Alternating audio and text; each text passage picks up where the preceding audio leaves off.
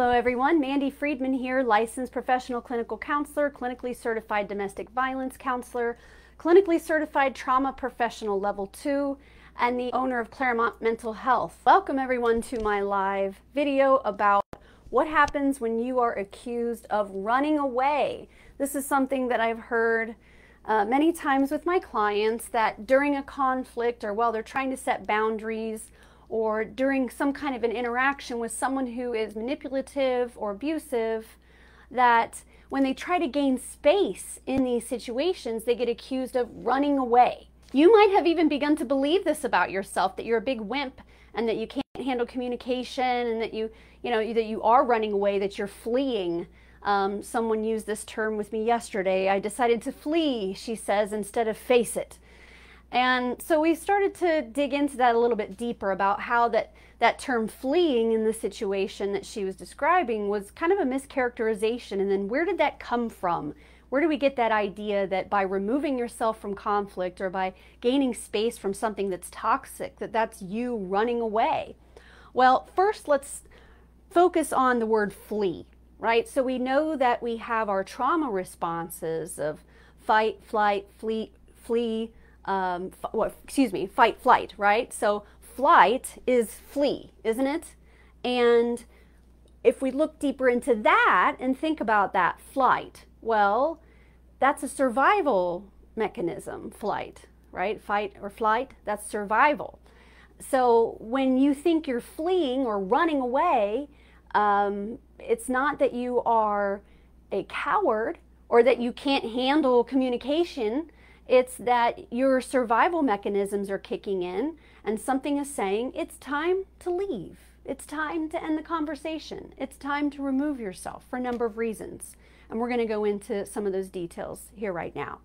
But I just wanted to point out that it is a mischaracterization to call it running away. Another term is giving up. That when you decide something is enough, that's you giving up. And who does that serve, that mischaracterization? So what are we doing when we're running away or gaining space or setting a boundary? What are we doing? We are, like I said, gaining space. We're getting physically away from something. We are maybe setting boundaries. I don't want to participate in this any further. This conversation is making me uncomfortable. I'm uncomfortable with the tone that you're using. It's making me feel unsafe or uncomfortable. And so removing yourself physically, setting boundaries, choosing not to engage in conflict, also creating some kind of balance. You know, if someone has had too much time to talk and you haven't had enough time to talk, no one's listening to you now after you just listened to what they had to say. So eventually we're just kind of fed up with something, or we see that it's not going anywhere, we're going in circles, or that this person has no intention of understanding you at all.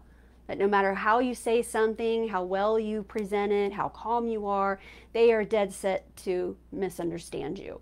So we have purposeful mischaracterization and purposeful misunderstanding that goes on in these interactions with toxic, manipulative, abusive, narcissistic people and in those types of environments as well.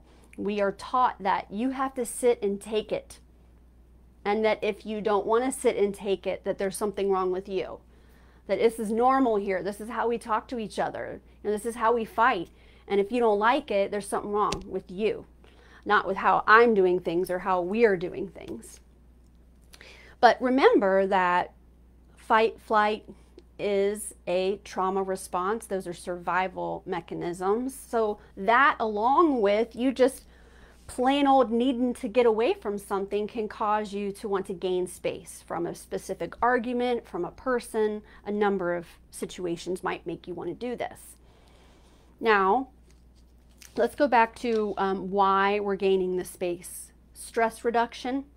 You know, I'm overwhelmed. This is too stressful. I need to calm down. I need to ground myself. I need to get out of my survival parts of my brain and my amygdala and into the parts of my brain that can be rational and logical. And in order to do that, I need to take a breath and a minute to myself there's, like I mentioned before, establishing balance. There's something unbalanced that's happening, and by removing yourself or gaining space, that provides the balance for you, reduces your stress levels. Then there's also just plain old survival, like I mentioned before. I don't feel safe. This person is seeking to harm me. This person wants me to feel bad or wants to somehow control me through this interaction. And so I feel the need to get out, leave the house, leave the room. So we want to think clearer. We want to also avoid further traumatization, right? We want to avoid things that cause us to be triggered. That I need to leave right now, I need to remove myself now, is you protecting yourself, not running away. Have you begun to believe this about yourself? I wonder if you have, because a lot of people have. They've heard it enough in toxic family systems, in intimate partner relationships, in toxic and abusive environments, groups. You know, after hearing it from manipulative people for years of your life, you might believe that about yourself, that you're weak, that you're a coward, that you can't face things. When really all along, it's just, that's not how you interact with people. That's not how you choose to have conversations. That's not the tone that you choose to use. Those aren't the words that you select when you're having interactions, and you'll come across someone that this is how they fight, or this is how they have conflicts, and it doesn't mesh well with your nervous system or something about the situation is causing your nervous system to feel disturbed. And so then you try to seek space. And then what happens? You're accused of running away or giving up. And what does that call you to do? That calls you to draw you back into the interaction or the conflict. It's meant to challenge you so that you prove them wrong. This is mentioned in the book, The Gift of Fear, and that is by Gavin de Becker. I get it mixed up sometimes. I said it right, Gavin de Becker, The Gift of Fear. He talks about how that manipulative people will falsely accuse you, and that we're the types that will want to prove them wrong. So say, for example, you go to a bar and sit down and someone's trying to buy you a drink and you keep saying no, I don't want a drink. This is the example used in the book, I think. And the person says, okay, well, fine, you snob. And you're like, well, hold on, I'm not a snob. I'm actually a really nice person, and I'm very, okay, well, fine, you can buy me a drink.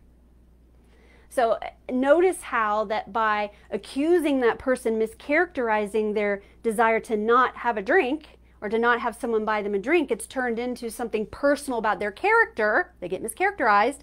And what do? We want to prove that that's a mischaracterization. And what does that do? It draws you in to the interaction. So it serves a purpose by mischaracterizing your actions and behaviors, despite what you're saying. You're like, no, I just need a break. No, I'm not running away. We can carry on this conversation. I just need a minute. You're even saying it. And they're like, no, you're running away because you can't handle facing the truth about blah, blah, blah, blah, blah. Like, no, I can face the truth. I just need a minute, right? So you keep trying to defend yourself and explain what you're doing. They keep mischaracterizing it, purposefully misunderstanding it. And now here we go. You're drawn right back into the conflict. So it serves them to mischaracterize what you're doing. The problem happens when you believe it and when you take the bait. Now, I think it's really important to differentiate the difference between what I'm talking about and what we can see in certain attachment styles and cycles and patterns that can go on, say between people that have one person is avoidantly attached and the other person is nervously attached. Okay, so you might run into a situation where you are having a conflict with someone. This happens in your new healthy relationships. This isn't even a toxic abusive relationship, but follow me here. Let's make this connection.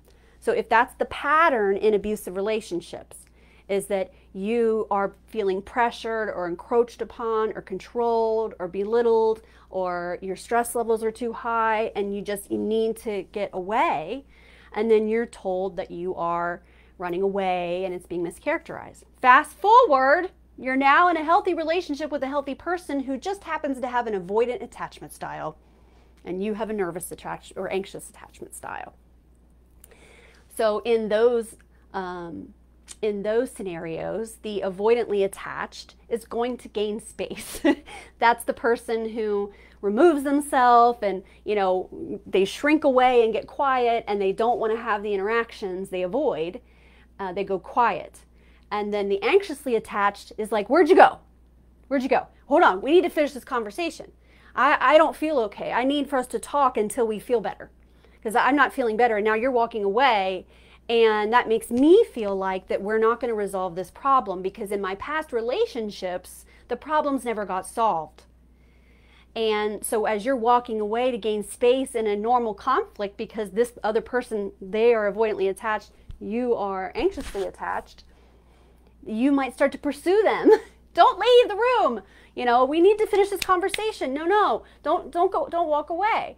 And then you become the pursuer, and it's this pursue retreat pattern. As the anxiously attached, you wind up telling someone else that they can't leave the room. Do you see where that came from?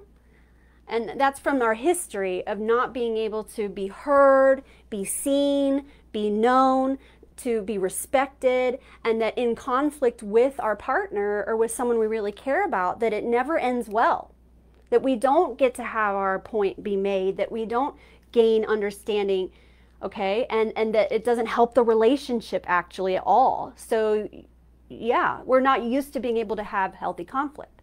So present day, we're trying to work something out with somebody who just happens to have that opposite attachment style, and you might get really triggered by that when they go to leave the room, because now you're projecting, putting yourself in their shoes. Why are they leaving the room? Is it because, oh wait, why would I be leaving the room? Well, I'd be leaving the room because I'm feeling like that somebody's trying to hurt me or something. And then you'll be like, wait, I'm not trying to hurt you. And we get sucked into this vortex of not knowing what's real and what isn't real. When we're triggered, things get all messy. I know you know what I'm talking about. If you don't know what I'm talking about, then you're watching the wrong video. This is something that's very common among survivors in recovery who are trying to develop their new healthy relationships, that these attachment styles can be very triggering. So I just wanted to differentiate between the two. When I'm talking about someone who's accusing you of running away when you're just trying to gain space, that's in a narcissistically abusive relationship or environment that's happening. And all you're trying to do is survive and reduce your stress levels, and it's being mischaracterized and you're believing it. And I'm saying it's time to shift that narrative up here. It's time for you to define it as what it is, which is, I'm just needing space. But let's not get confused between that and how our attachment styles might be clashing with someone who is not narcissistically abusive, but rather they're just not one for the gift of gab. They just rather shut the conversation down. That makes them feel more comfortable to not talk about feelings, to not talk about things. And they have their reasons for doing that. If we go back into their history, we can see why they are avoidantly attached, just like we can tell why you are nervously attached. Not all of our clients are nervously attached. Often we have a combination of presentations, or you might be anxiously attached with one person or one style of relationship, but be avoidantly attached with other styles of relationship. So it's very specific to the person. But I just didn't want for us to get confused, because I know how we are. We are ego dystonic, so we're always like, oh, maybe that's me, maybe I'm the problem. And I knew that you might fall into that trap, so I just wanted to point that out. Not the same thing as attachment styles. This is just a form of further abuse, and it's a manipulation tool of mischaracterizing you to draw you back in so they can continue on with the abuse. I hope this has been helpful. Bye-bye.